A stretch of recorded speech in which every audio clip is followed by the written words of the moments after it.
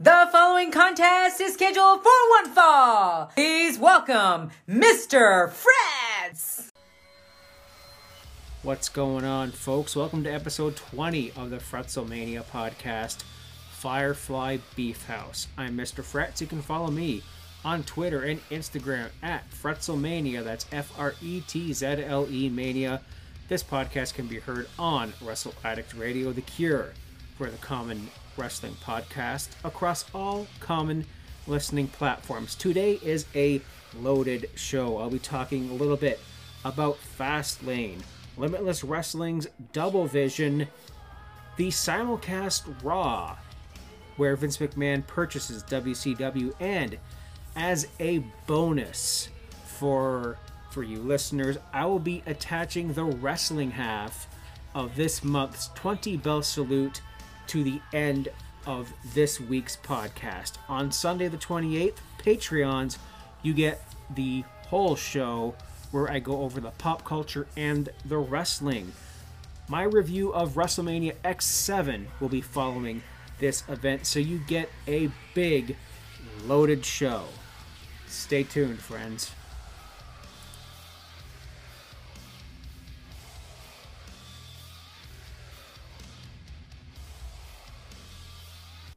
Now, a bit of a heads up, a potential programming note. Now, as you all know, the WWE Network is moving over to Peacock, and you'd think it would not affect a Canadian like me. However, in Canada, in order to even access the WWE Network website and catalog, you need a cable provider. Something I've never had the luxury of having. My landlord only has, basic cable for us, so I've been relying on streams and other things to watch my wrestling for almost a decade now. So when I signed up for the network, I think maybe a year or two ago now, I managed to get into it through a VPN. Side note, kids, don't ever waste your money on those. They're dog shit.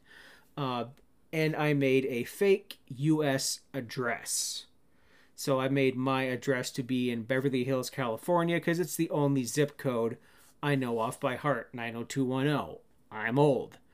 So now that Peacock's getting a thing, my account will be null and void as of the 4th. However, I might have a backup plan, and it's not a VPN. It could be through someone's cable. So I'm giving you a just-in-case thing here that after the 3rd of April, I might be not doing so much Retro Raw reviews. Unless I can find a fix through it, maybe by the time you hear this show, I'll have already had my solution. Because I'm recording this on Monday night following Monday Night Raw, and I'm not going to review that, although we had a few matches made official. Now, anyways, Fastlane was this past Sunday night from the Thunderdome, and I'm going to be real here. I didn't really enjoy the show. I wasn't paying too much attention to it, although there was a couple of really good matches during this. I think it was just inconsequential and almost unnecessary. And it's the last show that was on the WWE Network proper, because WrestleMania is going to be streaming exclusively on Peacock. And yeah, they could have saved that for after Mania, but that's just me. The pre-show match here had Riddle and Mustafa Ali. Retribution was at ringside because, of course, and then Riddle managed to win this match with a second rope Bro Derek, or Brett's rope, if you will, OSW review. After the match, Ali is just giving out. He is complaining. He is shouting at all the members of Retribution, and one by one, they all walk off. So hopefully this stable is done. They had a good premise, but they didn't have an end game with it, and it just ended up flopping so hard.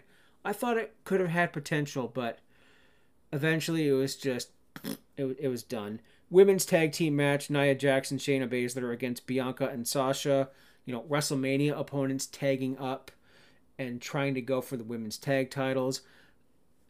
Kind of pointless, but I get it. You know, it had something to do with Reginald, but Reginald was fired from Carmella, and now Nia Jax has a thing for him, and he's helping them. I don't know, man. I don't know. But they put on a really good match. Like, Belair hit a 450 splash. Reginald jumps in for the distraction, and eventually you get the champs retaining. And some tension building here between Banks and Belair. And it's about freaking time, because they've just been buddies. But like, oh yeah, I won the Rumble. I'm going after your title, but I kind of like you. Now it's just, it was a big old nope. Big E versus Apollo Crews for the Intercontinental title. Of course, Apollo recently starting his new gimmick where he's playing up his African heritage. And where the hell did that accent come from? That phony, fake, like movie star accent. Nah, man. Nah, you can do without it. I mean, Kofi Kingston was better at being a fake Jamaican than Apollo is at being an actual African. I forget which country in Africa it is. I'm going to say the wrong one and get people mad at me, so I'm just going to find out what it is here quickly. Nigeria.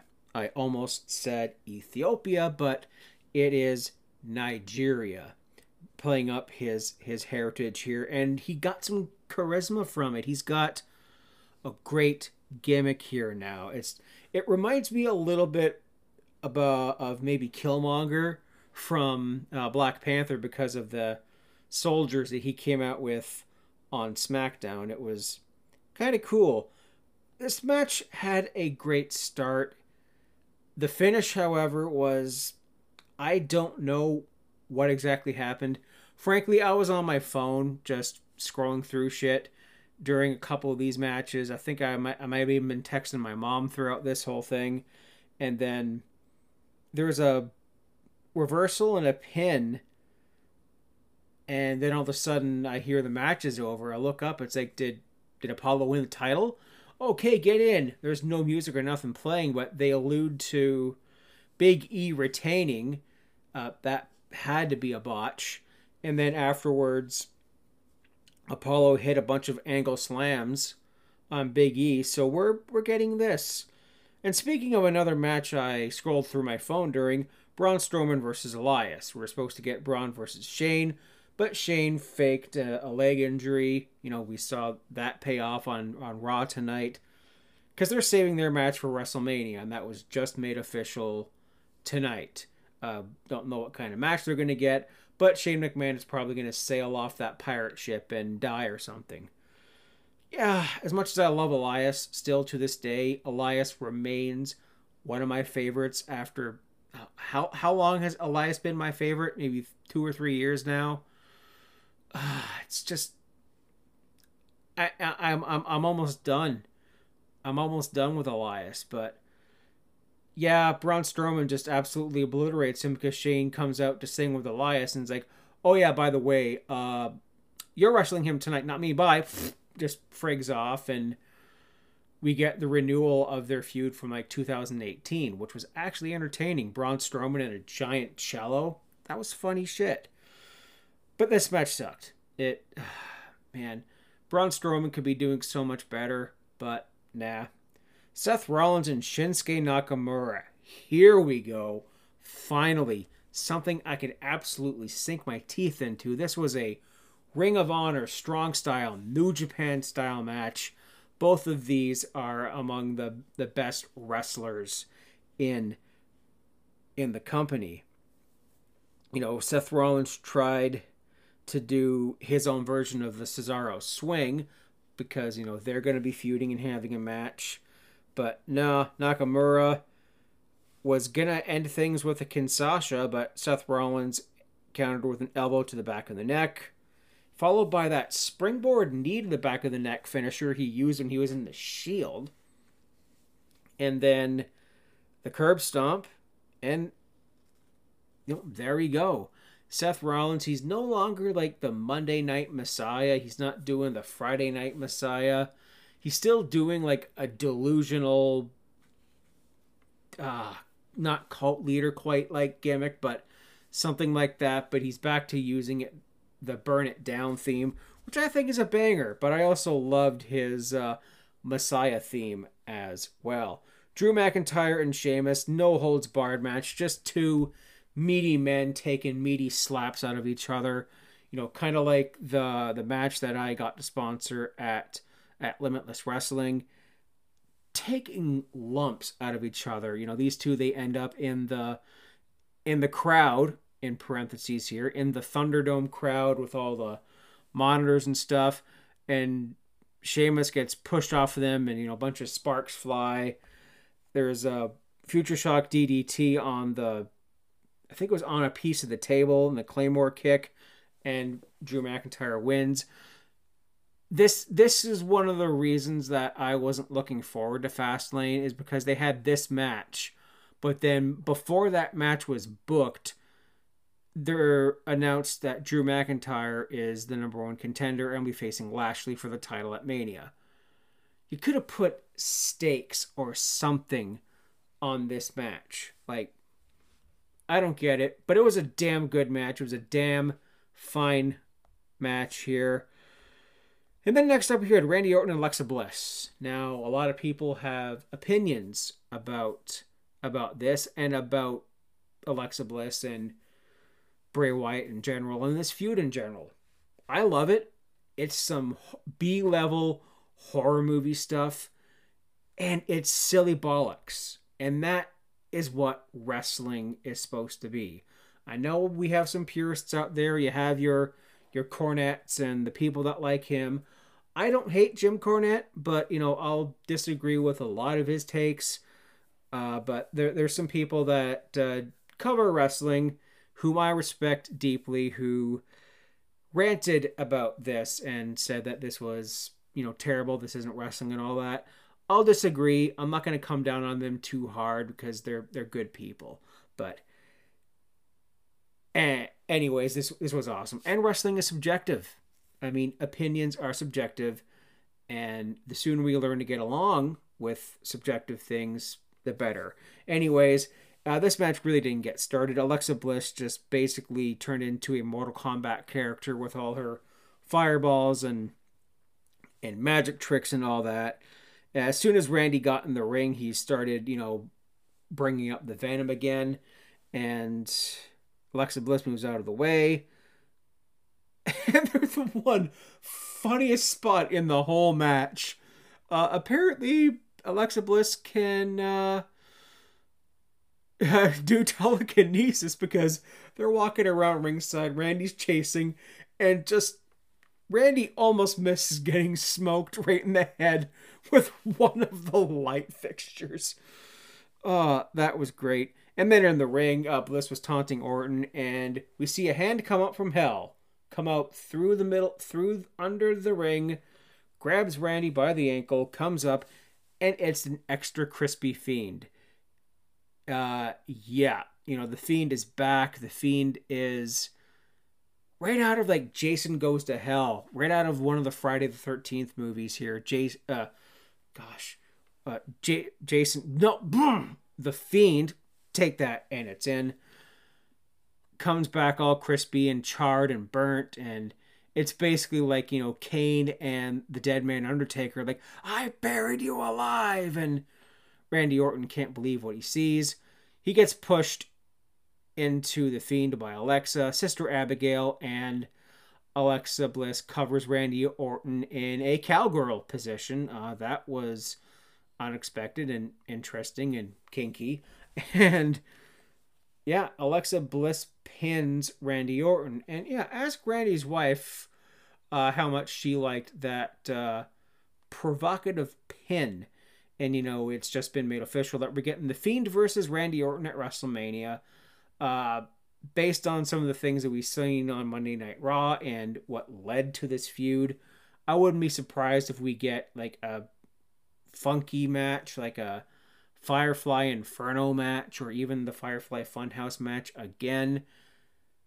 I don't think we're going to see that match because, frankly, I think that match was built for COVID. But, man, if only. If only they go back through Randy's past and bring up, like, here's his debut against Hardcore Holly. Here's, good Lord, if they reference, like, the poop in the bag thing. Or his brushes with the wellness policy. Or the cigarette thing. Or the stupid thing. They could really go a lot of places with it. But yeah, that was fun. And in the main event, and this really short pay-per-view, Roman Reigns retains the Universal title against Daniel Bryan. Fantastic match here. Edge was the enforcer on ringside here. We all knew that this was going to have a ref bump and Edge would come in and take the pin. But Daniel Bryan hits a running knee on the referee. Eventually, Edge comes in the ring to, be the ref, if you will. And he gets accidentally taken out by a running knee by Daniel Bryan himself. And then Daniel Bryan has the Yes Lock locked in on Roman Reigns for seemingly an eternity. And Roman kind of visually tapped out.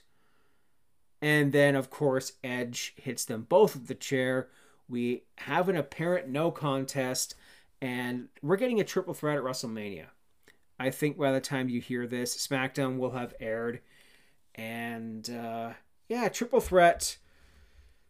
I don't hate it, but I don't like it. I think it's unnecessary and overbooked. But it's going to result in Roman Reigns retaining here and having a good, long title run. And I have to say, also, last week on AEW Dynamite, the main event, the lights out unsanctioned match between Britt Baker and Thunder Rosa was absolutely amazing. One of the best women's matches I've seen in a long time. We've had this unsanctioned lights out match before, and that was with Moxley and Omega. And then they put on a couple of other really good matches. So if this is a feud that we're going to see in the future, more of Thunder Rosa, Britt Baker, yes, please. I mean, we had the thumbtacks. We had the Death Valley bombs off the top rope through a ladder. We saw the chairs and the tables. It was everything. These two ladies just bled out like crazy and put on one of the best matches of the year so far. It is definitely made my list. I've been keeping a list of the best matches of the year on my computer. It's on there. NXT is setting up stuff for Stand and Deliver. The feud between Adam Cole and Kyle O'Reilly is getting even more personal, where they've been arrested, and this week on NXT, William Regal is promising consequences, retribution, not that kind, for the two, maybe leading to something at NXT Stand and Deliver, which is a 2-event night. I hope I get my network stuff worked out by then so I can watch this, or just watch it on watchwrestling.com like everyone else. And now on to Limitless Wrestling's Double Vision. Was this past Friday the 19th. We've been plugging it and talking about it for about a month now. And it came and went. We had several podcasts, including ones found on Wrestle Addict Radio, were sponsoring matches on this show. Now, Limitless Wrestling, a indie promotion, they are out of Maine. They, I think they reached out to Ricky, and that's how this whole sponsorship thing was done, and it was a very good show. I haven't seen an indie wrestling show in a very, very long time. Because I would usually watch WWE, TNA, ROH, New Japan. think the last actual indie show I watched was the one that was in my hometown of Cannington, Ontario, Canada, on Canada Day in 2000. This was a house show from the now defunct Apocalypse Wrestling Federation out of Toronto, Canada. It had Jason Sensation, the guy that dressed up like Owen Hart, was the host of the show. Gilbert was a referee. And it had Kazarni when he was starting out in his career, when he was known as Sin. And that's probably the only notable name that was on that whole show, because no one else on there really made it. So Limitless was very good. We saw a pre-show match here that took place just before the event started streaming. I didn't get to watch the show live. I was working until about 9:30. So I got home during the main event. But of course, after the main event ended, I was able to start the stream right from over and enjoy. We had the main attraction challenge with who it is, Mac Daniels, accompanied by John Alba, who is an absolute delight. I was listening to him and I forget the gentleman's first name, but Carver, on the Limitless Wrestling podcast, which was previewing this very show. And John Alba was just a shit heel, just a disturber. And actually on the Limitless podcast, he was I don't know what exactly he was talking about, but he got to talking about Van Halen. And it's like Van Halen with Sammy Hagar. He talks about how much better Sammy Hagar is than David Lee Roth. And I absolutely agree with him. He's saying, David Lee Roth is, he's a showman. Eventually over time his singing voice went. And I was very close to going to a Van Halen concert in 2014, during what turned out to be their farewell tour. And Roth wasn't any good, apparently. And I'm glad I didn't get to go to that show, but also I kind of wish I did. He said, Sammy Hagar, they were tighter as a unit. And Sammy, who still today can sing, I follow all of his stuff on Facebook and social media. Sammy Hagar and the Circle can still go. Mike Anthony, the former bassist for Van Halen, is with him. And man, they're good. So Alba here, I think he's a commentator or a broadcaster. He came out as Mac Daniels' manager, and Mac Daniels had an open challenge here, the main attraction challenge, if you will, and it was answered by Love Doug. I can't quite describe what Love Doug is, but it's kind of a flamboyant gimmick, if that's the right word to use, but eventually, Mac Daniels would get the win here, and John Alba, man, I'm going to have to listen to this week's Limitless pod, because he's not going to shut up about this. And I tweeted at him saying, this guy needs more mic time. And Carver, I think he's the gentleman who was the ring announcer and the backstage interviewer. Big time multitasker there. I got to give him a lot of credit. And he was just like, ugh. This is funny. So the opening match was sponsored by Zach, the Young Lions Perspective. And it was Myron Reed versus Alec Price. Myron Reed is someone who has been through MLW and has been very familiar to a good portion of the American indie audience. Honestly, there's not too many names on this card that I am overly familiar with, but after watching them, I might want to become a little bit more familiar, because this was good. Myron Reed and Alec Price had a fantastic back and forth match here. All, the finishers and the finisher reversals. And a lot of people thought, myself included, Myron Reed was going to have this in the bag, but Alec Price with a roll-up. And it surprised Reed here.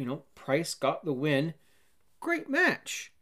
I made a note to write down a couple of the songs that were featured here. They're of course, on Spotify, but Cash flow. Fine wine. I think it has something to do with this next person's entrance theme. We have a three-way dance. I believe this was sponsored by Fogbreaker. No, it's Our House Pod. There it is. I'm sorry. It was sponsored by the It's Our House podcast. Charles Mason, the root of all evil, versus Ken Cashflow Broadway and Kevin Blackwood. You know, Kevin Blackwood is someone who has been out of the wrestling picture for a bit. The man who calls himself the Self-Made Savage has had a 5-year absence from the ring and won this match. Now, Charles Mason, you know, he reminds me a little bit of a younger, short hair Pete Dunne. He calls himself the root of all evil, and he's got like a money gimmick, like a rich, evil miser. It's like if Ted DiBiase was like Hans Gruber. That's the kind of vibe I got from Charles Mason, and I'm a fan of him now. So throughout this whole match here, Blackwood wins with a modified STF, but Mason is on the apron at the ringside, smiling, flipping the bird, and that's when Broadway tapped out. And they all have interviews backstage afterwards, and it's like, hey, Blackwood, I ain't mad at you, but, you know, he's going to have a match with Mason here, it seems. Marie Shadows presents Ashley Vox, the real catch, going up against Becca, the leader of the Scrunchy Squad. Okay, once I heard Hooked on a Feeling, and her name is the Real, R-E-E-L, catch. Okay, you're cool. And Ashley Vox was recently on an episode of AEW Dark, so congrats to her and all power to her. And Becca is someone who I can only describe as a even more obnoxious babyface Bayley, Hugger Bayley, but as a heel who had scrunchies and all that, and used them in the match as her gimmick. Like she did like a arm trap with the scrunchie to kind of like, you know, like the Chinese finger trap deal, but with a scrunchie, then hits a wheel kick through that. And Ashley Vox had the real catch submission move, which is basically like a fish hook right in the inside of the cheek. Like that's an even more hurtful looking version of the mandible claw without the, you know, the choking. And through that, a distraction scrunchie in the hair, and Becca gets the win. This was hilarious. Like, okay, Becca reminds me a lot of those, not the Mean Girls. I still have to see that movie, by the way, but they're really bubbly, airhead kind of obnoxious popular girls from high school. Coming up next was the match that was sponsored by yours truly, the Fretzelmania podcast. And when they announced my podcast, did it get a pop? I don't know. All the podcasts got pops here. So the Fretzelmania podcast presents Big Beef Gnarls Garvin against Tyree Taylor. This is the Haas fight. This is a big meaty men slapping meat. Like Tyree goes for a moonsault and they miss. The reinforced ring gimmick is brought up here. There's a superplex. Big Beef does a top rope superfly splash. And in one vicious looking spot, Tyree is running to Big Beef, who's in the corner.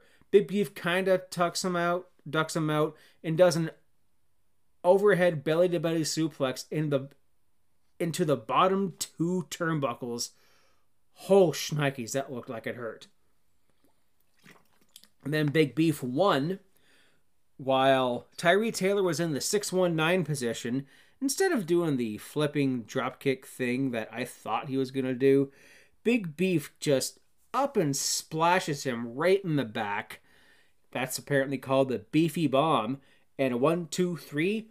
And Gnarls Garvin here is looking to be the #1 big man in America from Champions Trailer Park in Louisville, Kentucky. And as soon as I heard the whole trailer trash gimmick, he was coming out, flipping everyone the bird.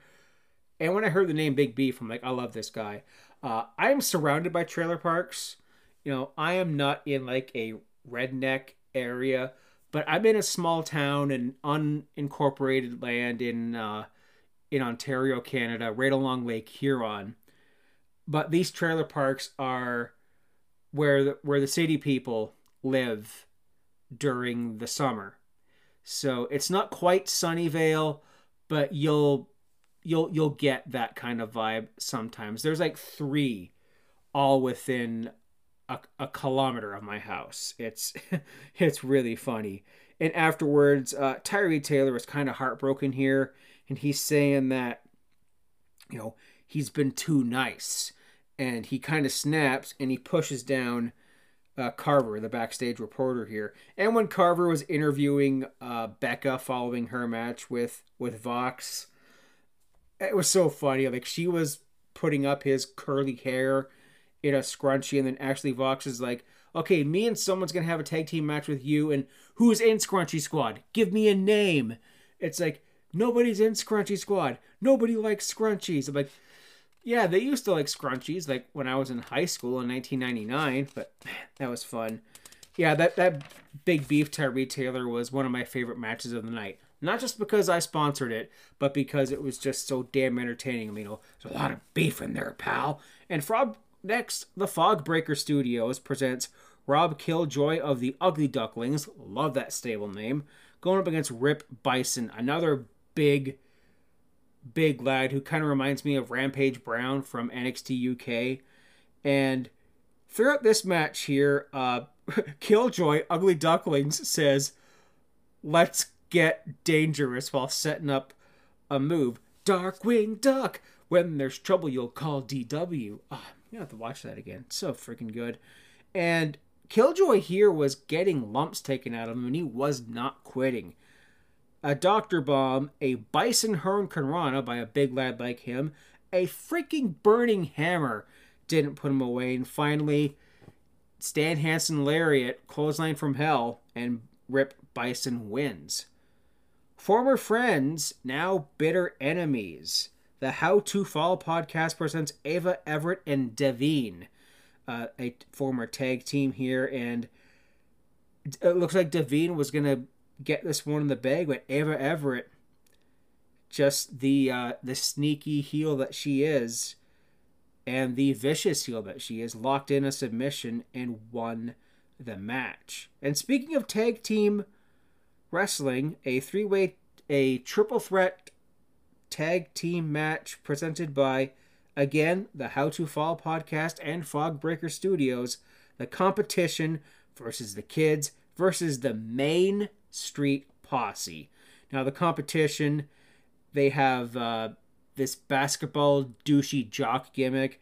The Kids came out to Can't Stop by the Red Hot Chili Peppers, so I was already on that until I saw the Main Street Posse. They were just so entertaining and very over with the Main faithful. But the Competition here steal the win. And in the main event, Christian Casanova and Danny Garcia for the Limitless Wrestling Championship, which was presented by the Kings of the Rings podcast, was full of false finishes, full of finishers. One of them was called the Dirty Diana, and a couple of spots where I thought Casanova was going to pull an August Gray and leave the company with the title, but Garcia was having none of it, and he was wanting business done proper. So he locks in a sleeper hold, like a Coquina Clutch kind of sleeper, on Casanova for an eternity. Casanova passes out. Garcia wins the title. And Casanova gets his proper send-off from the faithful in Maine. That's going to be it for this half of the podcast. When I come back, the simulcast Raw from 2001. Stay tuned. Welcome back to Fretzelmania, folks. It is now time to talk about Monday Night Raw from March 26th, 2001. This is the simulcast. This is the final episode of Monday Nitro and a historic episode of Monday Night Raw. Vince McMahon has purchased WCW. I now own my own competition, Vince McMahon says. But first, we must talk about Nitro one final time. The final Monday Nitro from Panama City Beach, Florida on March 26th, 2001 was dubbed Night of Champions, as most of the titles in WCW were on the line during this show. Vince McMahon was featured in the opening of both shows. The whole "I now own my own competition, the very fate of WCW is in my hands." So we have Booker T winning the WCW title against Scott Steiner, at the same time retaining his United States Championship. Rey Mysterio and Billy Kidman defeated Shannon Moore and Evan Courageous and Kaz Hayashi and Jimmy Yang to get a Cruiserweight Tag Team title match later in the show. Cruiserweight Champion Sugar Shane Helms defeated Chavo Guerrero Jr. to retain the title with the Vertebreaker. Sean O'Haire and Chuck Palumbo defeated Lance Storm and Mike Awesome to retain the Tag Team Championships. Sean Stasiak defeated Bam Bam Bigelow, and Rey Mysterio Jr. and Billy Kidman defeated Cruiserweight Tag Team Champions Elix Skipper and Kid Romeo to win the titles. Sting defeated Ric Flair in the main event. One more time, the classic rivalry would be featured on Nitro. Now, longtime listeners of Wrestle Addict Radio and Mr. Fretz, when he was part of the Game Changer podcast, remember that Nate and I actually reviewed this show, I believe around this time last year, game-changing episodes of television. So you can go back to that one if you want to learn more about the simulcast. But now I'll be talking about the Monday Night Raw side of things. So, of course, Vince McMahon opens the show with that same promo. And right away, Monday Night Raw starts with Kurt Angle coming to the ring, making a challenge for a WrestleMania match. We are 1 week away from WrestleMania X7. Again, reminder, programming note, you are going to hear my review of it at the tail end of this show. So WrestleMania is going to be pretty long this week. So I hope you are working a late shift and you'll be able to catch that one, Jermaine. Keep your ears open, brother. You're in for a mediocre one. So, Angle's on the mic. I don't have a match at Mania. And neither does the next person who comes out to the ring. Chris Benoit, wearing that WrestleMania X7 baseball jersey that I want ever so badly. It would look good near my Roberto Alomar Blue Jays jersey. Kurt Angle is whining like the freaking gobbledygooker has a match at WrestleMania, and I don't. I am a former Intercontinental, European, and WWE champion. I'm the best wrestler in the WWE. Here comes Benoit. He's like, I have good news and bad news. And they are both, I don't have a match at WrestleMania either. And I can make you tap. And right after that, he did. Well, unofficially, if you will. Benoit locks in the crossface on Angle in the middle of the ring. And he taps, gets the visual tap here. Backstage, Vince and Trish are on the phone, and they see totally buffed Lex Luger and Buff Bagwell on the TV, and Vince McMahon says, "Oh, the Lex Express is out of gas, and Buff is stuffed." And He's making a match with the Brothers of Destruction going up against The Rock and Steve Austin on the main event of Raw. They sexually feed each other strawberries, and something to do with Deborah trying to get their attention during this. I don't know. Taz versus Val Venus in a lumberjack match for some reason. Taz and the APA have a match with the right to censor at WrestleMania. So, of course, this breaks out into a schmoz. There is a Steven kick. The money shot is blocked. Taz hits a Northern Lights suplex on Val Venus and wins. And then McMahon sees Road Warrior Animal on his screen on Nitro. May he rest in peace. And Regal and Vince McMahon are sitting down and having a chat, along with Trish. And then they sexually feed each other fruit some more. We have an XFL ad in which the Extreme clinch the West. What's going to happen next? William Regal comes to the ring.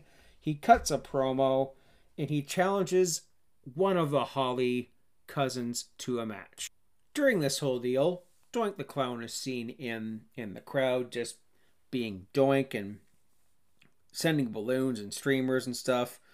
And then Crash Holly seems to get ready for a match with Regal here. Or should I mention light heavyweight champion Crash Holly, who recently defeated Dean Malenko on, sadly, an episode of Heat. I didn't get to cover it on the show. It's my boy Crash. I mean, I love me some Crash Holly. But instead, Regal bops Crash and then bops Molly, locks Molly into the STF, does the Regal cutter on her. But Doink, brah! You making kids cry, brah? Shout out if you get that reference. And he comes in, knocks down William Regal. It's like, oh, Doink the Clown's getting involved here. Then you see the Face Crusher. Then you see the Walls of Jericho. And oh, yeah, it's Chris the Clown. And Vince McMahon sees Dustin Rhodes on the screen and starts to bash Goldust and reference the time that he had allegedly wanted to get breast implants as part of a gimmick or part of some heat or something. I don't know.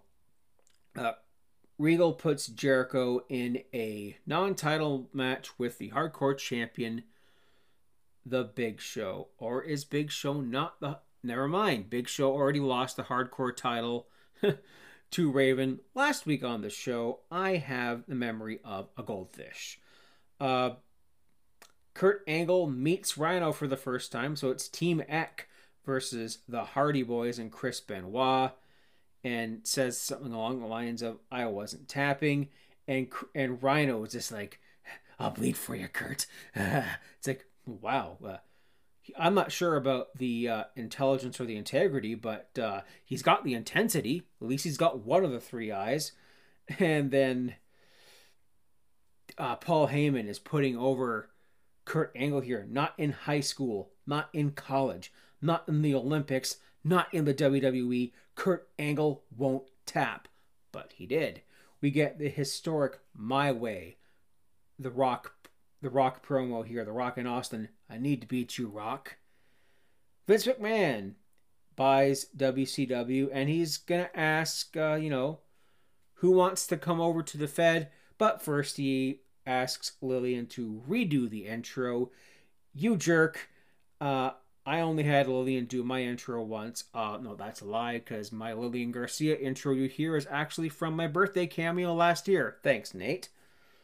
So he's like wanting to get Ted Turner at WrestleMania to come and sign the contract. Ted wasn't gonna no. It's like, and I want him there to watch what I do to my son Shane at WrestleMania, and you gotta squeeze the life out of your competition.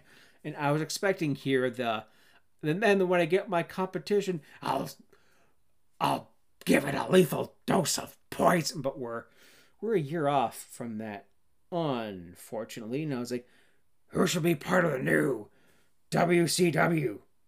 I'll give a thumbs up or a thumbs down, and Hulk Hogan. Boo. Okay. Buff Bagwell. Mixed reaction.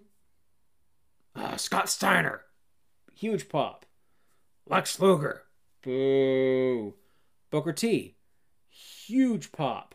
And then finally, throughout this whole thing, they're waiting for him to say Goldberg's name because you hear the Goldberg. You know, back when we used to love Bill. And they're like, okay, Goldberg. Big pop. Sting. Big pop. Funny thing here, all of these guys, minus Lex Luger, got to appear for the WWE following or during the invasion.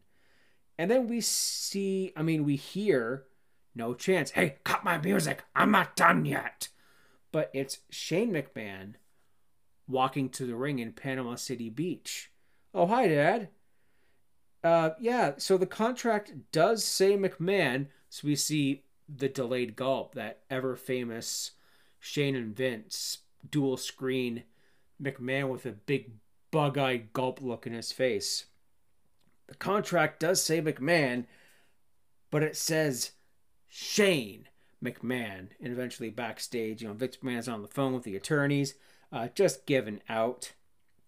The Hardys and Benoit versus Team Eck in a great 6-person tag team match. These were some elite talents at the time. Hydrate yourself, kids. Especially if you're going to podcast and impersonate Vince McMahon and scratch your throat. And in this match, Benoit makes Christian tap, so we're still seeing the tension here between him and Kurt Angle. And oh man, we're getting the feud.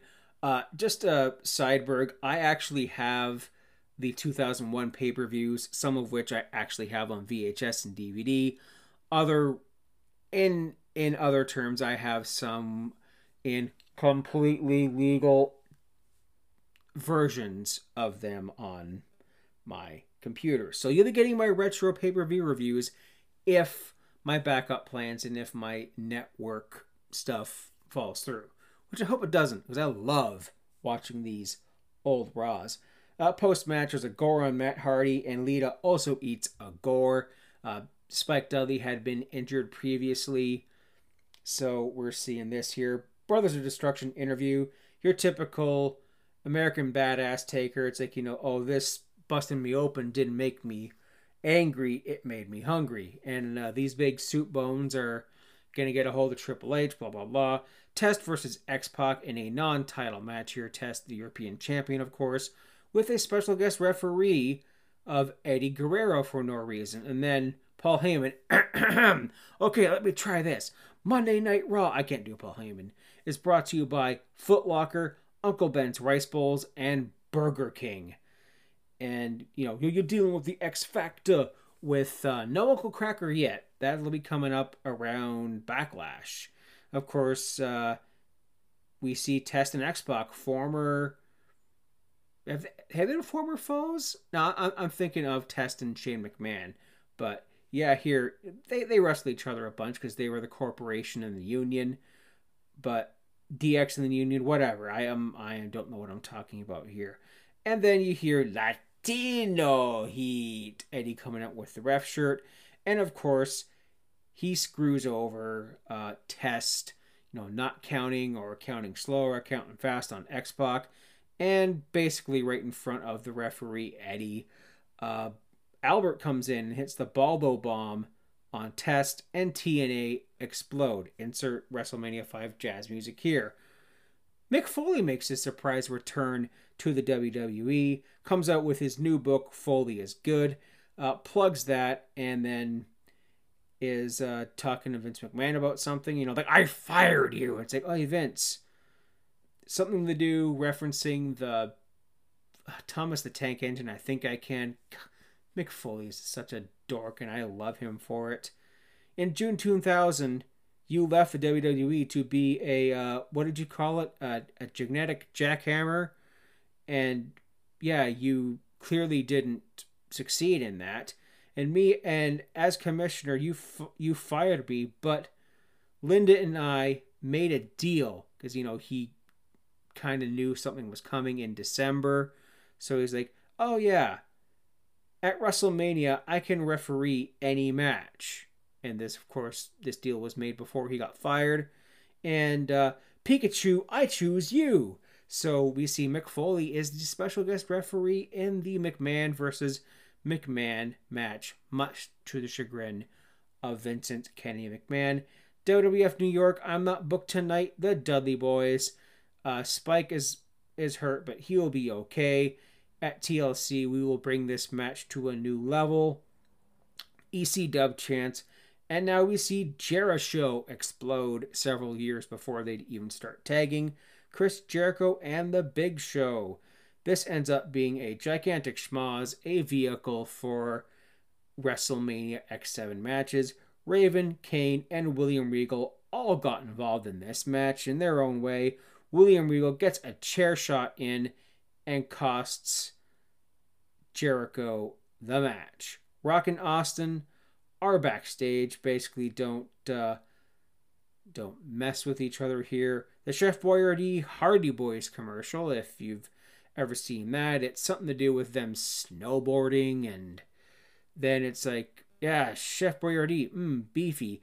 That crap will be cold as ice by the time they get all the takes and they eat that. Nothing worse than cold pasta. No. It's worse than cold pizza. But here we go. Brothers of Destruction versus Rock and Austin. The tension for WrestleMania X7. I need to beat you, Rock.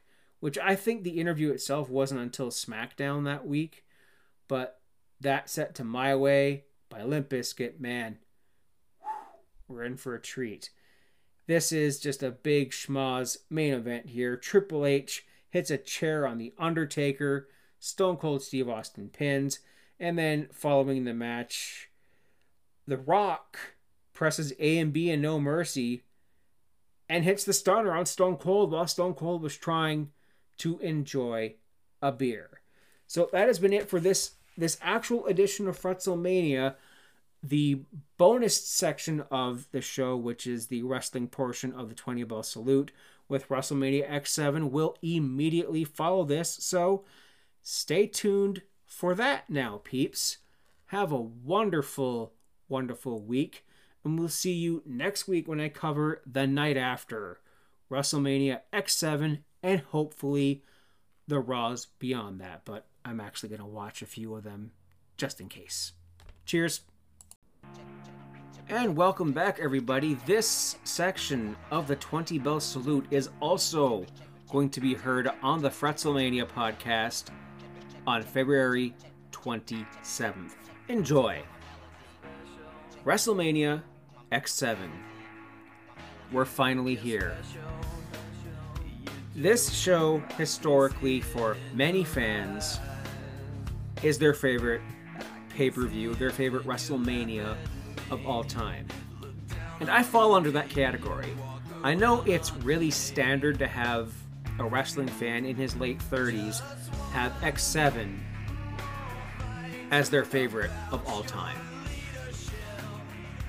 WCW was done, was over, was bought by Vince McMahon literally the week before this, and coincidentally, the Fretzelmania podcast on this episode is also featuring the simulcast Raw, a pay-per-view that Nate and I also reviewed in the past. Shout out to Nate.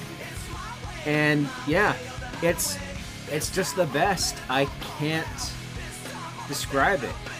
Like, many would say that this was the end of the Attitude Era. I disagree with that wave of thinking. I think the Attitude Era ended in 2002 when the WWF became WWE, because just weeks after that was the Ruthless Aggression promo. Now, I'm going to talk a bit here about WCW Greed and WrestleMania X7. My goodness, this is the use of Limp Bizkit, My Way, that you're hearing in the background now. That's in that I Need to Beat You Rock promo. Epic. So damn good. I'm just going to get into it now.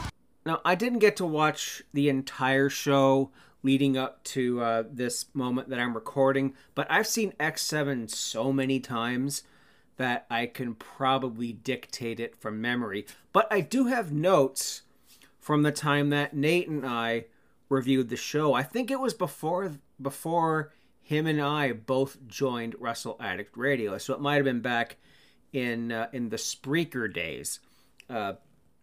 So WCW Greed. Did I say sin earlier? Yeah, it's Greed. Is the final pay-per-view in the history of the WCW that took place on March 18th, 2001 from the Jacksonville Memorial Coliseum in Jacksonville, Florida, in front of a paltry 5,030 fans. And we had several matches here that had connotations on the simulcast Nitro Raw the week after this. Jason Jett defeated Kiwi in the opening match. Elix Skipper and Kid Romeo defeated the Filthy Animals, Kidman and Mysterio, for the inaugural Cruiserweight Tag Team Championship. And holy crap, you crown a new title the next week, your company's done. That is just such terrible luck, because I think at this time Eric Bischoff was hoping for that Fusion Media deal to come through, because the Turner AOL merger, that's basically what killed WCW. A lot of people blame bad booking and Russo and Ferrara. Yeah, they lost a lot of money in 2000, and they were purchased for chump change, at least in the eyes of Vincent Kennedy McMahon. But if that media deal went through and we got that WCW Big Bang that was kind of alluded to around this time, because we all knew that when the Turner AOL merger happened, that, wrestling on Turner was done, at least until, was it 2019 when Dynamite debuted, somewhere in there. But yeah, Shawn Stasiak defeated Bam Bam Bigelow. That was actually a match that happened. Shawn cuts a promo, kissing Stacy, throwing photos of himself in the crowd. Bigelow comes to confront him, and, Shawn delivers a top rope crossbody on Bigelow. Bigelow would later execute the diving headbutt that he used to do. Stacy distracts the referee while giving Shawn some hairspray to blind Bigelow, leading to a neckbreaker. Yawn. Team Canada, which should be Team North America, because it's Lance Storm and Mike Awesome. One of those guys is Canadian, if I could be serious for a minute. Going up against Hugh Morris and Conan, and of course, as always, Lance Storm asks for the Canadian national anthem to be played, but that doesn't happen. How rude. Morris rushes to the ring and brawls for them to start. Mike Awesome hits the Awesome Bomb, and that wins the match. Totally Buffed. Buff Bagwell and Lex Luger challenge the Natural Born Thrillers, which are represented by Sean O'Haire and Chuck Palumbo, for their tag team championship. And this match ends in less than a minute. The Buff Boys come out and cut a promo saying that they're prepared to beat their opponents, but after a brief stare down, O'Haire and Palumbo rush to the ring. Super kick, Swanton Bomb, it's over. And a big lad, a big beefy lad like Sean O'Haire, may he rest in peace, doing a Swanton Bomb was nothing short of amazing. Just good stuff there, pal. In between there, Shane Helms defeats Chavo Guerrero to win the Cruiserweight Championship. This, of course, is when Shane Helms, the Hurricane, broke away from 3 counts and became his own man. And using his finisher, the Vertebreaker, a.k.a., if you're a fan of Homicide from the OG LAX, the Cop Killer, a very, very dangerous move. I do not recommend anyone even attempt on their little brother's couch or bed or whatever. No. Ernest the Cat Miller defeats Canyon. Another guy gone too soon. Hit him and Mike Awesome. All these young lads that passed away so early. God rest their souls. Booker T defeats Rick Steiner to win the United States Championship after Shane Douglas, the franchise, would hit Rick with a cast. Dustin Rhodes and Dusty Rhodes, the father and son here, going up against Ric Flair and Jeff Jarrett in a tag team match. Dustin and Dusty, they get the win, baby. Epic moment here, kind of a callback to the 1991 Royal Rumble, where Dustin and Dusty would go up against Ted DiBiase and Virgil, and that match would actually be the catalyst for Virgil's face turn finally going against and turning away from Ted DiBiase, smashing him with the $1 Million Championship. And Jeff Jarrett here was fired by Vince McMahon on Raw, as we know on the simulcast Raw. You're going to hear about that probably before or after this segment. It just depends on which order I put this in, because I am recording this on Saturday the 20th, the night after Double Vision by Limitless Wrestling, which you will get a little bit of review of, unless you've already heard it. I don't know what order I'm putting this in. And the main event, Scott Steiner retains the WCW title in a Falls Count Anywhere match against DDP. Yawn. Yeah, for the last show of WCW, that's just not good. I mean, the simulcast Nitro at least had a couple of good matches on it, but they were speeding through the show because they were getting to the whole McMahon thing. So, Snickers Cruncher presents WrestleMania X7. Hungry? Crunch this! In the pre-show, aka Sunday Night Heat, X Factor. Yo-Yo dealing with the X Factor, except without the Uncle Kracker theme, would defeat Grandmaster Sexay and Steve Blackman in quite the strange Bedfellows tag team here. Scotty 2 Hotty was injured on an episode of Raw by Kurt Angle thanks to the ankle lock and the horrible visual of Scotty's foot being turned way too far past human possibility. It was probably a trick with the boot. So, yes, the opening package here had all these people watching WrestleMania in places where I didn't know TVs were. Like, you had a farmer in a field and a random storefront that would... Yeah, I had a store in my hometown, which is still operating today, actually. My hometown of Cannington, Ontario, Canada. If you're a sports fan, particularly a Philadelphia Flyers fan, it is the home of Rick McLeish, who was a Flyer during the Broad Street Bully days of the 70s with, Bobby Clark and Bernie Parent.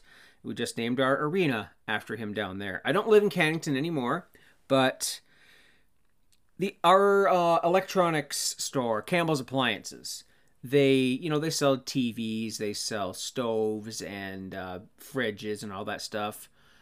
So, in the day, I don't think they do this anymore, they always had a TV going in the storefront window. So if you're out for a nice leisurely stroll, chances are you'll see the news or you'll see the hockey game. Like, I'm walking home, doot, oh crap, the Leafs game is on. I better get home, except I'd already be home watching them.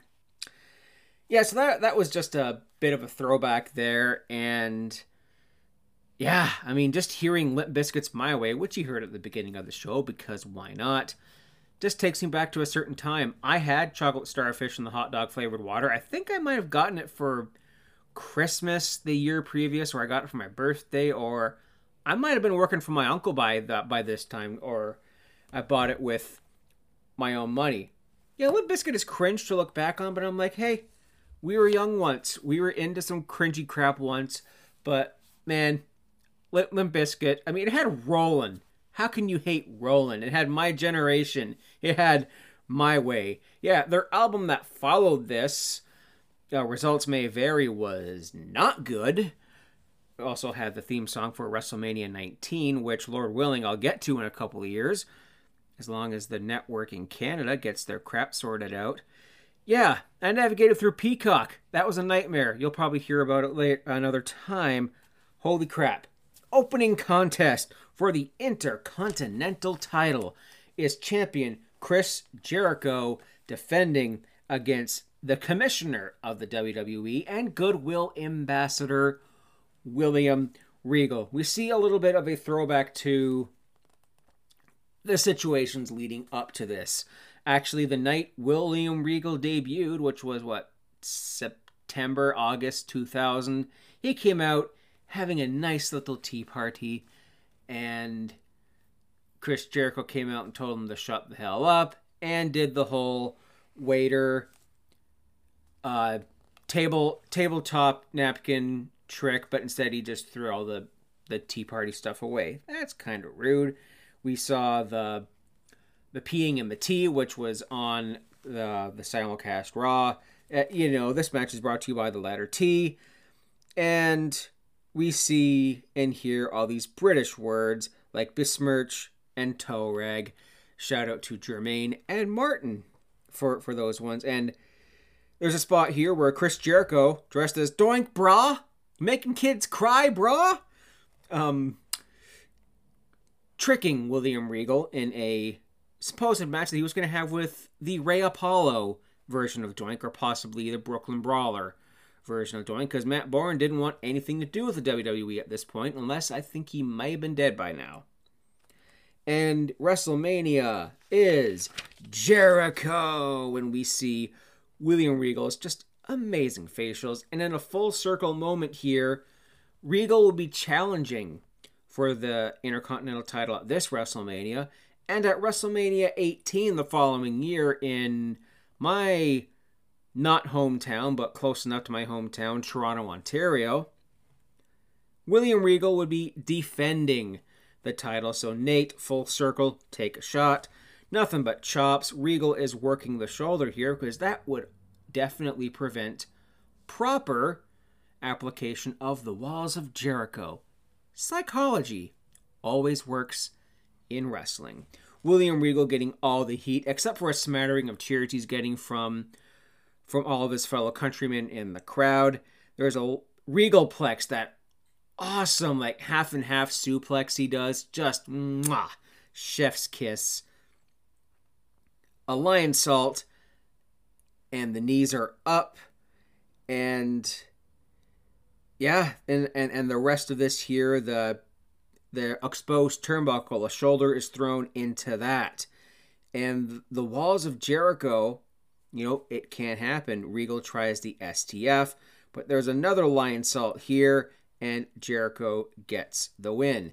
The next match is APA and Taz versus the Right to Censor. And JBL here, old Bradshaw, cuts a Texas promo about, Big Blue, like a historic bull in the Dallas Sportatorium that used to knock out the Cowboys. This is the home of blah, blah, blah, blah, blah, Texas sports, Texas, blah. Oh, and the other Texan in this match being Jacqueline, the manager of the APA during this time. And we hear those awesome sirens, the Right to Censor. I've been following the Right to Censor in this timeline here, as you've heard, throughout their inception all the way until now. And man, they have a lot of good points here. Of course, it's a thinly veiled / incredibly obvious parody of the PTC, but they're nailing it here. Absolutely nailing it.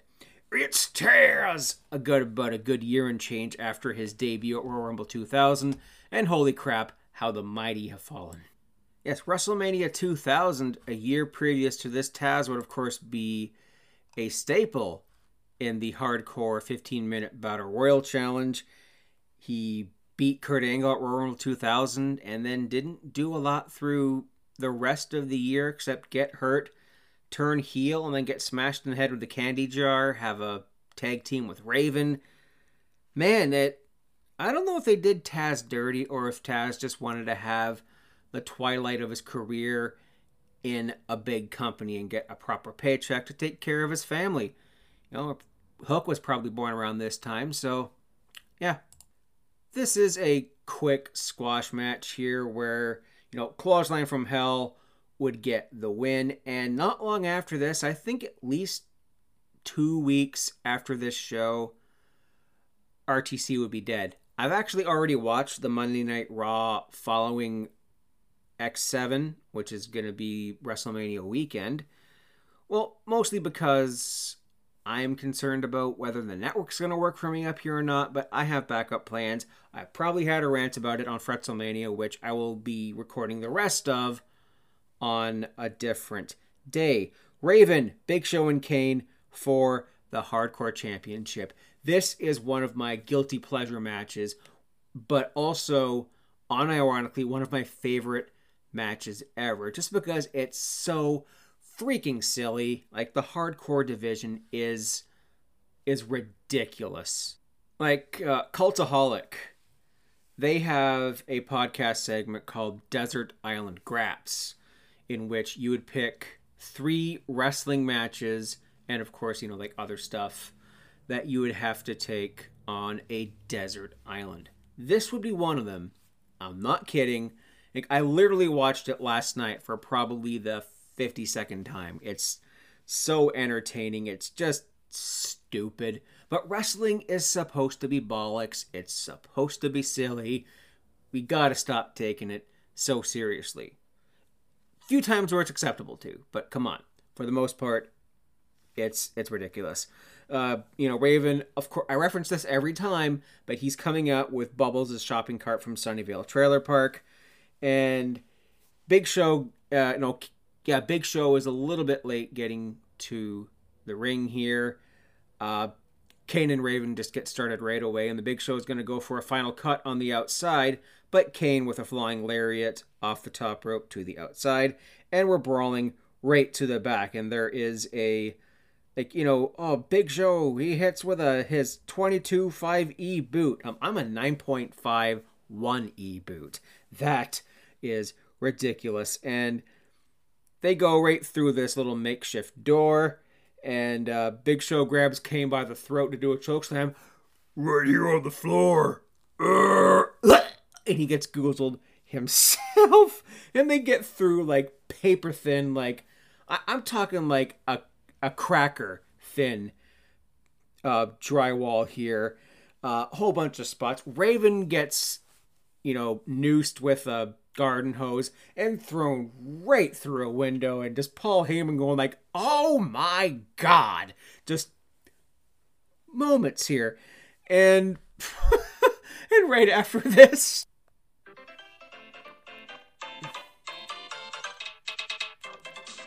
it breaks out into a game of Mario Kart here.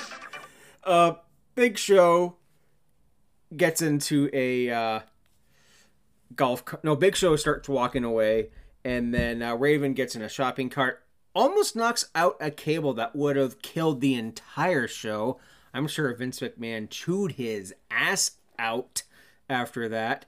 And Kane, that's gotta be Kane, gets in the shopping cart with Jamie Corderas in the back, and they go on a little chase down this hallway, and you can hear a random schmuck in the background going like, yeah, Kane, fuck him up.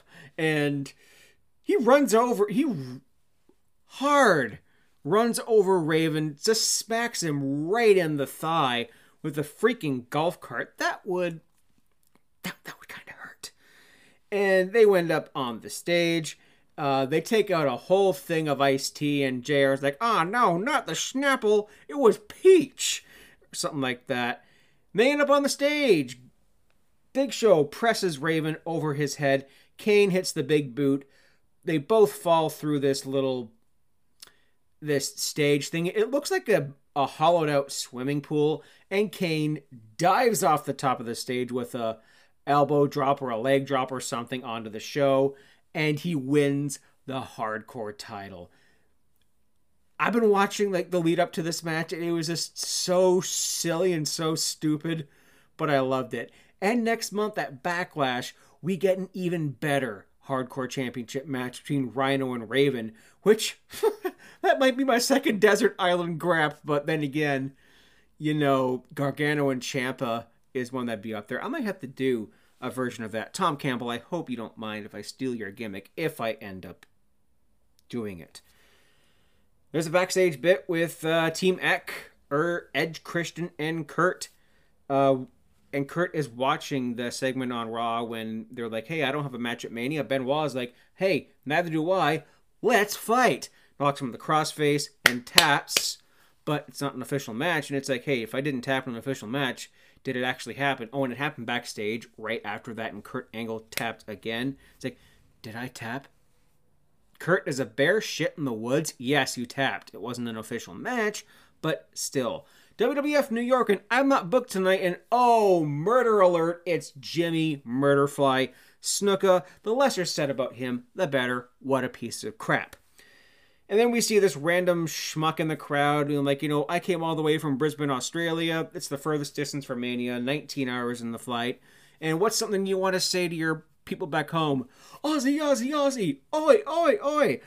Anyways, European title, Eddie Guerrero versus Test. Perry Saturn, what the hell are you wearing? What is that big, furry, douchey, puffy hat? Yeah, these were all the rage in 2000, but that was just more outrageous than the circumference of Christian's shades by this point. And Dean Malenko, who doesn't come out with the Radicals, comes out later in this match and actually helps cost Test the title. He comes out like he's just on holiday, like he's at the beach. He's wearing a nice button-up shirt, and he's just hanging out at the beach. It's a look I'm familiar with because I live on one.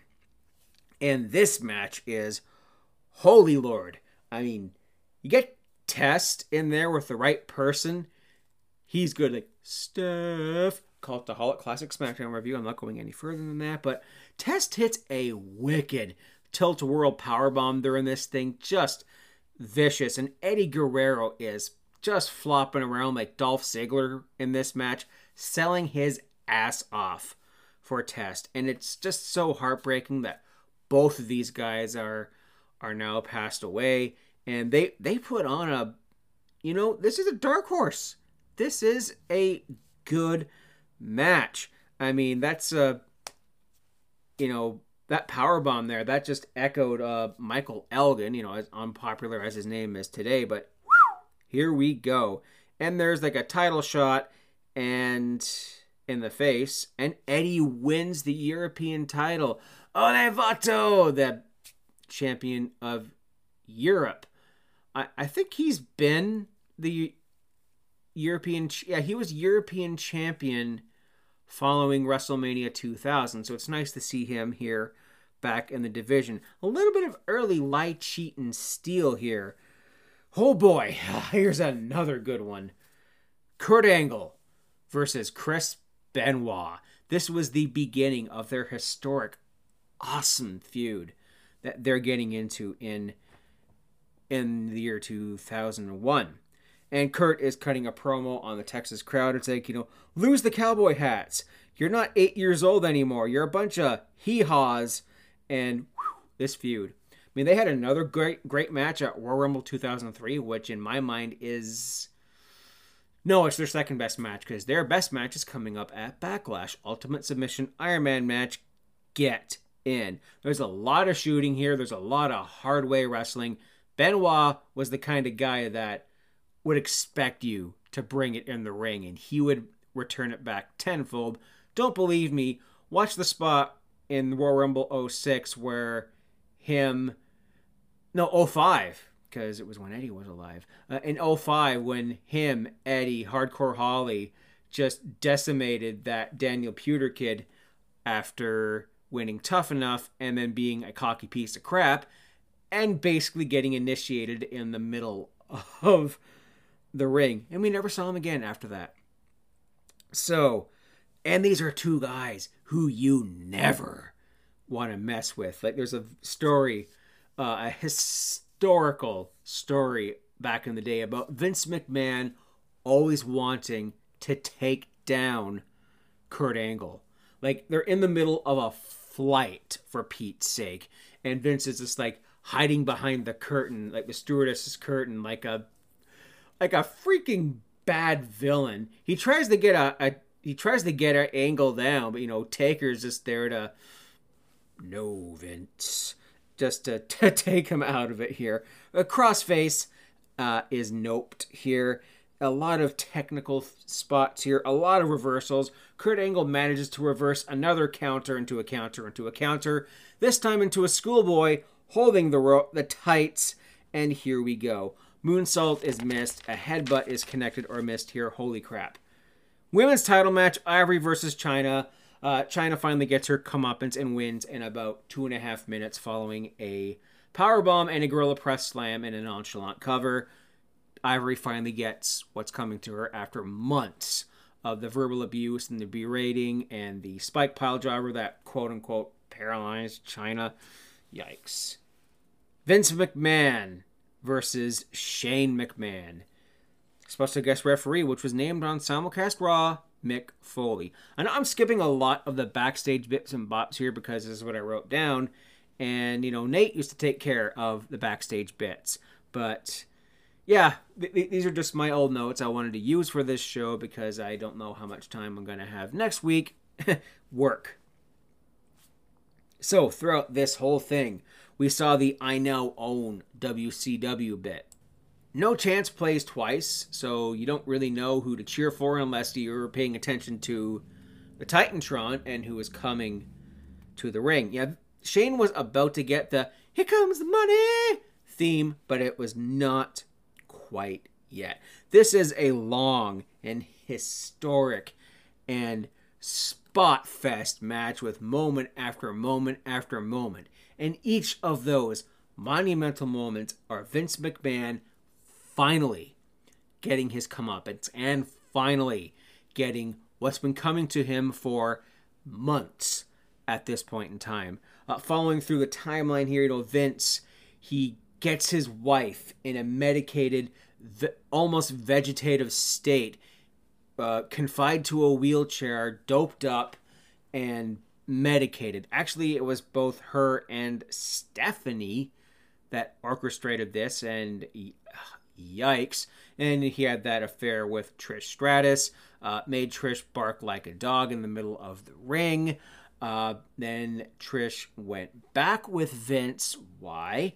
And then Shane would challenge Vince. But throughout this whole ordeal, Shane McMahon came back and just made a beeline to his dad and just started beating him down. In the midst of this, WCW went under, and IRL, Vince McMahon buys WCW, but then Shane flies down to Panama City Beach during the simulcast, during Nitro, and seeing a McMahon on Nitro, I mean, yeah, Medusa comes on Nitro and bends the WWE Women's title. Okay, that's huge. Scott Hall, Kevin Nash, they come out and they say, we're taking over. That's huge. They sign Hulk Hogan. They sign just about every other ex-WWE star. Bret Hart, although even they wasted Bret Hart. It was all huge. Nothing was as big as a McMahon coming out on the competition. And then Shane McMahon's like, yeah, the contract does say McMahon, but it's Shane. I own WCW. And in this match, Trish turns on Vince, slaps him silly. Steph takes exception and starts brawling with Trish. Commissioner Mick Foley, ever so being the gentleman, tries to break up the cat fight, as Joey Styles would say, and would get slapped by right in the face by Steph. And Nick here, being the gent, just okay, get out. And, Steph would not comply, and eventually they would brawl to the back. Vince McMahon would abuse Mick Foley throughout this match here, and a whole lot of shenanigans happened. A ref goes down, and then finally Vince sees his wife and just mutters ever so quietly into the camera, "You bitch," and then says it again. And then brings her out of the wheelchair, sits her down in a steel chair in the corner. Linda, ever just being the stone-faced zombie that she is. Even when she's cutting a promo on her own daughter, on a McMahon in every corner, or running for Congress. And then finally, it's just like, you sit here and you watch me beat up your son kind of thing here. And then he gets a trash can, turns around his attention to Shane. He gets a trash can. Linda rises from her chair, walks to Vince, and then just pow! Socks him, kicks him right on the grapefruits. Mick Foley comes to and just starts beating down on Vince. The crowd is losing their freaking mind. They popped huge for Linda rising from the chair because they knew that this story was being told. This culmination was just... oh, it's so good. It's so freaking good. And then Shane lays Vince McMahon down in the corner. Gets the trash can out. Leans the trash can on Vince's head. Me being an ECW fan at this point in time, because I was watching ECW on TNN leading up to this, I knew what was happening. I knew we were about to see the freaking Van Terminator. Like one of Rob Van Dam's best moves. He rarely ever brought that out.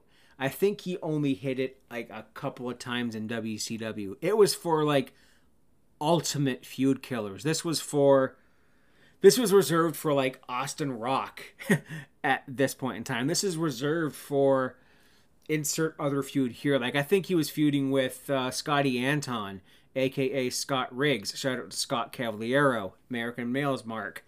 And yeah, it was a feud killer. And Shane McMahon just started using that as an everyday move in his finisher. He still hits today. I think when they had the match with The Miz at WrestleMania, what was it, like 2-3 years ago? He hit the move on The Miz. Like, whew, holy crap. And we see the Van Terminator. And in this whole thing, we see the WCW stars are cheering for Shane. But I use stars kind of lightly because they had Stacy Keibler, above average Mike Sanders, which, why is your name like, you're basically the 60%. Instead of being, like the 100%er or something like that, you're just the 60%er. You're a D- player. Come on, Mike Sanders. Seriously. I think like David Flair was in there, like Chavo, Hugh Morris, maybe Booker T, but we didn't have any of those big Turner contracts. I don't know why, but here we go. This is the best comeuppance of all time. Shane McMahon wins, and we're off to the races here. And just when you think the hits wouldn't keep on coming, TLC 2. Tables and ladders and chairs. Oh my, oh gosh, yes. Edge and Christian, the Hardys, and the tag team champions, the Dudley Boys. And we see and hear, the new version of the Dudley Boys entrance theme by Saliva, the Get the Tables theme. Get in. Christian, just wearing his douchey shades. I love it. And right off the bat here is spot after spot after spot. The Event Omega by the Hardys, like the consecutive splash and leg drop from Dueling Ladders here. We see the What's Up, which, come on. What's Up commercial was in 1999. Maybe we can get past this, but if the Dudley Boys wrestled a match today, they would still hit the What's Up. And then, old folks like me would be like, yeah! My goodness. And then, Devon! What? Get the tables! And we see a powerbomb on Jeff through Edge, through a table, and that had to break something. That looked bad. Then the quadruple table is set up. Murphy's Law, whoever sets up the Tower of Doom must go through the Tower of Doom. And yes, they're all on the ladder. They all crash and burn. And in the first surprise of the night, the runt of the Dudley litter. Spike Dudley comes out, hits Christian with an acid drop, the Dudley dog, through a table on the outside. And then right after that, Rhino with a gore in the corner through a table. Just Easty dub chance right here as he hit it on Spike. And great foreshadowing commentary here is a bit of phrasing. Lita jerks Edge off the ladder. Hey, phrasing, as Archer would say. Are we not doing phrasing anymore? Is that still a thing? Man, what continuity here. There is a chair to the face of Spike Dudley by Lita. A stiff, gross, unprotected chair shot to Spike's head. She takes off her top, only exposing her bra, like, yay, tits. Eats a 3D, a big ladder that Jeff hits because, of course, every Hardy Boys match or Jeff Hardy match has to have the comically tall ladder. There's a spot here which allegedly was supposed to have the finish of the match, where Jeff Hardy would tightrope walk across a few consecutive ladders to the title, but I think either they called an audible in that match or he tried it and it wouldn't work or something, so no. Bubba just goes through a huge fall here, and then, my goodness, Devon and Jeff are both hanging from the belts. Devon goes down, Jeff is dangling, and this is the historic moment where Edge, with a 20-foot ladder with a spear, as God is my witness, he is broken in half. One of the biggest moments in TLC ladder match WrestleMania history, still gets played to this day. Like, Edge is about to have a match with Roman Reigns at WrestleMania. Please don't add Daniel Bryan to it to make it a triple threat. As much as I love Daniel Bryan, it doesn't need to happen. Give him another match. Give him a match with, Seth Rollins and Cesaro having one. Just give him something else. Maybe a match against, like Kane or Murphy or something. Yeah, the Team Hell No breakup again. I don't know what I'm talking about. And in that little spot there, Edge gave himself a stiff DDT. Dead. Just dead. And then Edge and Christian win lol because Rhino puts Christian on his shoulders. They go up the ladder and the crowd is pissed. And here we go. The Gimmick Battle Royal is next. The hits keep on coming. And the commentary here. Mean Gene Okerlund and Bobby the Brain Heenan. Oh, man. I want to cry. God rest them. And they call Bobby Heenan the Johnny Carson of wrestling, which that is a very apt thing here. And in this match is just various silly bollock gimmicks from the history of wrestling. Most of which actually performed at WrestleMania's past. We have the Bushwhackers, Luke and Butch. Duke the Dumpster Droese. Iron Sheik, baby. Sheik'll make you humble. And it was funny here. Heenan said by the time Sheik gets to the ring, it'll be WrestleMania 38. Well, we're WrestleMania 37, and I can see him just almost making it. He'll be here soon. Gosh, I hope that Sheik is still alive at WrestleMania 38 for that joke to be complete. Earthquake, the Goon, a gimmick that was allegedly supposed to be reserved for Chris Jericho, but instead, while Bill Irwin would come out in New Jersey Devils colors because the New Jersey Devils were like the kings of the NHL at this point, having already won 2 Stanley Cups and making it to the Stanley Cup finals a bunch of other times, losing to the likes of Colorado Avalanche, which was actually the 2001 final. Doink Bra, this time played by Ray Apollo. Kamala, accompanied by Harvey Whippleman and Kim Chi, his handler, played by the Brooklyn Brawler. Repo Man, a.k.a. Demolition Smash, Barry Darso. And there was a spot here. Oh, yeah, he repossessed your mom 5 years ago. Yeah, 4 years ago. Everyone had your mother-in-law. Ha! Jim Cornette, as unpopular as his name is, a very important historical figure in wrestling here, waved Hi Mom to the camera. Nikolai Volkov came out to the ring to the Finnish national anthem for some reason. Bad Street, Atlanta, GA gets a huge pop. Freebird P.S. Michael Hayes to the classic Bad Street theme. Got one of the biggest pops of the match. The One Man Gang, a.k.a. Akeem the African... Oh, boy. Yeah, let's just brush past that. The Gobbledygooker, played by Hector Guerrero. Tugboat, a.k.a. Typhoon, and the Shockmaster. You know, this is a bit of a natural disasters reunion, and I think that Typhoon was supposed to have a spot in this match, because you can kind of see a black tank top underneath the candy stripe shirt of Typhoon, so maybe you were going to see the natural disasters. Hillbilly Jim. You know, I may not like country that much, except for a few things, but Don't Go Messing with the Country Boys is classic. It's a banger. Then we hear, I love you. Bruce Pritchard. Well, you know.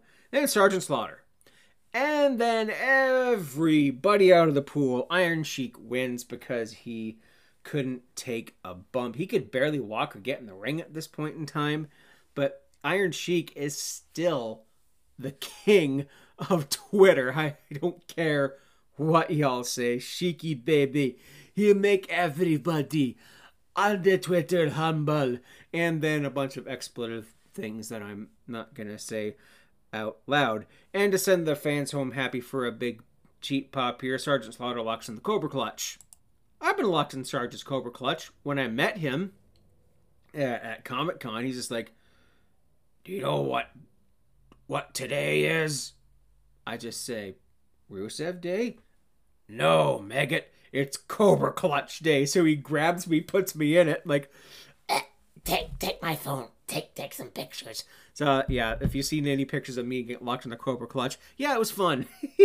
Sergeant Slaughter was a great man. I even liked your heel run when you were a friggin' Iraqi sympathizer. That was some good shit. Triple H versus The Undertaker, and we have Motorhead performing live. And Lemmy, Motorhead, and we're gonna kick your ass. And then he proceeds to forget the words to the game, because it's a song they don't play in concert. This is a song that Lemmy, rest in peace. Like, man, there's so many dead people on this show. It's depressing. Yeah, he made this song specifically for Triple H, and then he did the same for Evolution and the King of Kings. And yeah, just right here, and then it's referenced that The Undertaker is 8-0 at WrestleMania. Taker goes for Old School, which at this point in time, I think it was just called High School, gets denied. Triple H breaks out the hammer. It's hammer time. A pedigree is denied. And just everyone is down forever. There's choke slams. Is there no disqualification in this match? And eventually they go to a stage, and there's a choke slam all the way to hell. This visual you see Triple H get chokeslammed, and then you don't see him, although when the camera pans away from something else, it's like 5 feet. But it's a cool camera angle. There is a last ride. Boom! Bop with a hammer. Taker does a wicked blade job here. And then he actually hits the last ride eventually to win this match. Of course, Limp Bizkit all over this show. Rollin' being not performed live, but as a part of Taker's entrance theme at this point in time. Taker wins and is 9-0 at WrestleMania. Now, the main event. The culmination. Just one more fight. I need to beat you, Rock. More than anything in the world. Austin. The Rock. My Way. Anyone who's hearing this has seen this promo. If somehow you haven't seen the My Way Rock Austin promo, YouTube, or go to the network, if you can even navigate it. Friggin' Peacock, man. And this is my jam. This album was the soundtrack to Grade 11. Spill beer, that's a fight in my hometown. And then it's announced by the Fink here that this match will be no disqualifications. What? When did that happen? Glass shatters, big pop because Texas. The bionic redneck Steve Austin is trying to get known as here, which is, of course, embroidered on his vest. And this match is long. It is like 40 minutes, maybe 30, at least half an hour. And The Rock gets a little bit of heat here. And throughout this match, you're starting to see a bit of a shift in Austin's character. He is getting desperation here. I mean, The Rock hit sharpshooter at this point in time. Austin breaks out an old movie, dusts off a little bit of WrestleMania 12 here, and locks in the $1 Million Dream. There's a lot of blood. And throughout this long match that goes all over this, the Houston Alliance Arena, I forget what the name of this arena is. I think I call it the Sportatorium. I'm probably wrong. But eventually, near the end of this match, Vince McMahon walks to ringside like, what? What's Vince doing here? And then it gets to the point where he's clearly aiding Stone Cold Steve Austin. The Rock hits a Stone Cold Stunner. Stone Cold hits the Stone Cold Stunner. And I think Stone Cold even did the Rock Bottom. At least 3 or 4 stunners. It didn't put away The Rock. The Rock kept fighting, kicking out again and again. And then Stone Cold gets a chair. I think it might have been slid in by Vince McMahon. Vince McMahon might have pulled out the referee during a Rock count. But it's clear that Vince McMahon is on the side of Stone Cold Steve Austin. 14 chair shots all over The Rock's body.